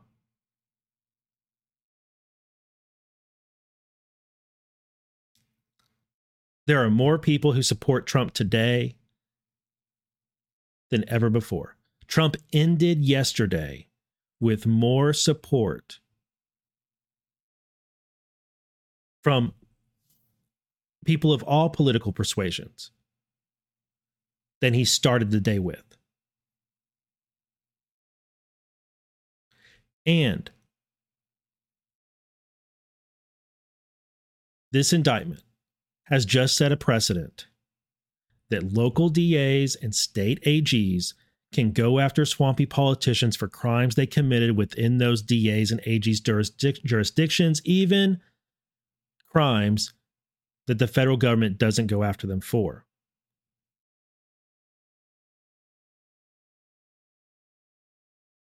Any DA or AG who wants to make a name for themselves can decide, I'm going to take a look at this 501c3 or this other organization who is helping some swampy candidate or some swampy company, and they're laundering money through my state. That puts it in my jurisdiction. I'm going to charge it as a state crime since the FBI won't investigate them.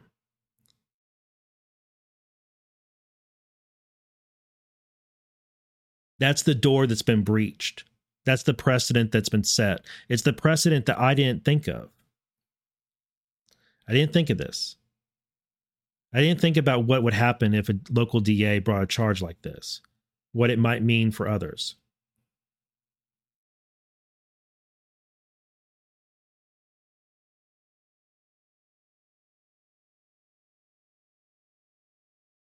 It's even better because this case is going to fall apart. This case is so poorly set up, yet it still sets that precedent. It still creates that breach for local DAs and AGs to bring such cases. It still sets that up, but it does so with a case that is doomed to fail. How perfect is that? How perfect is that? So it accomplishes those objectives. There's going to be evidence introduced, gives Trump all the oxygen in the room, gives him more support than he's ever had, and yet the case is doomed to fail. Trump is safe. The swamp is not.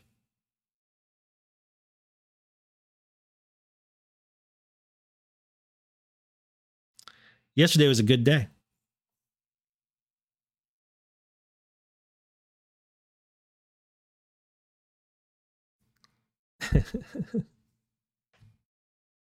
So, guys, thank you very much. I saw a couple Rumble rants. Mermaid Miss K, good morning. Thank you for the rant. And thank you very much for the congratulations.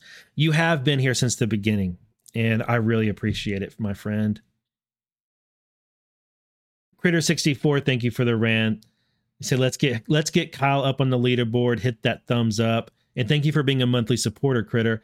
Yeah, guys, my show on Monday hit the leaderboard on Rumble, and that was awesome. And that's all y'all. That's all y'all hitting that plus sign. I really appreciate it. JC Bird, thank you. And God bless you too, man. All right, guys, let me grab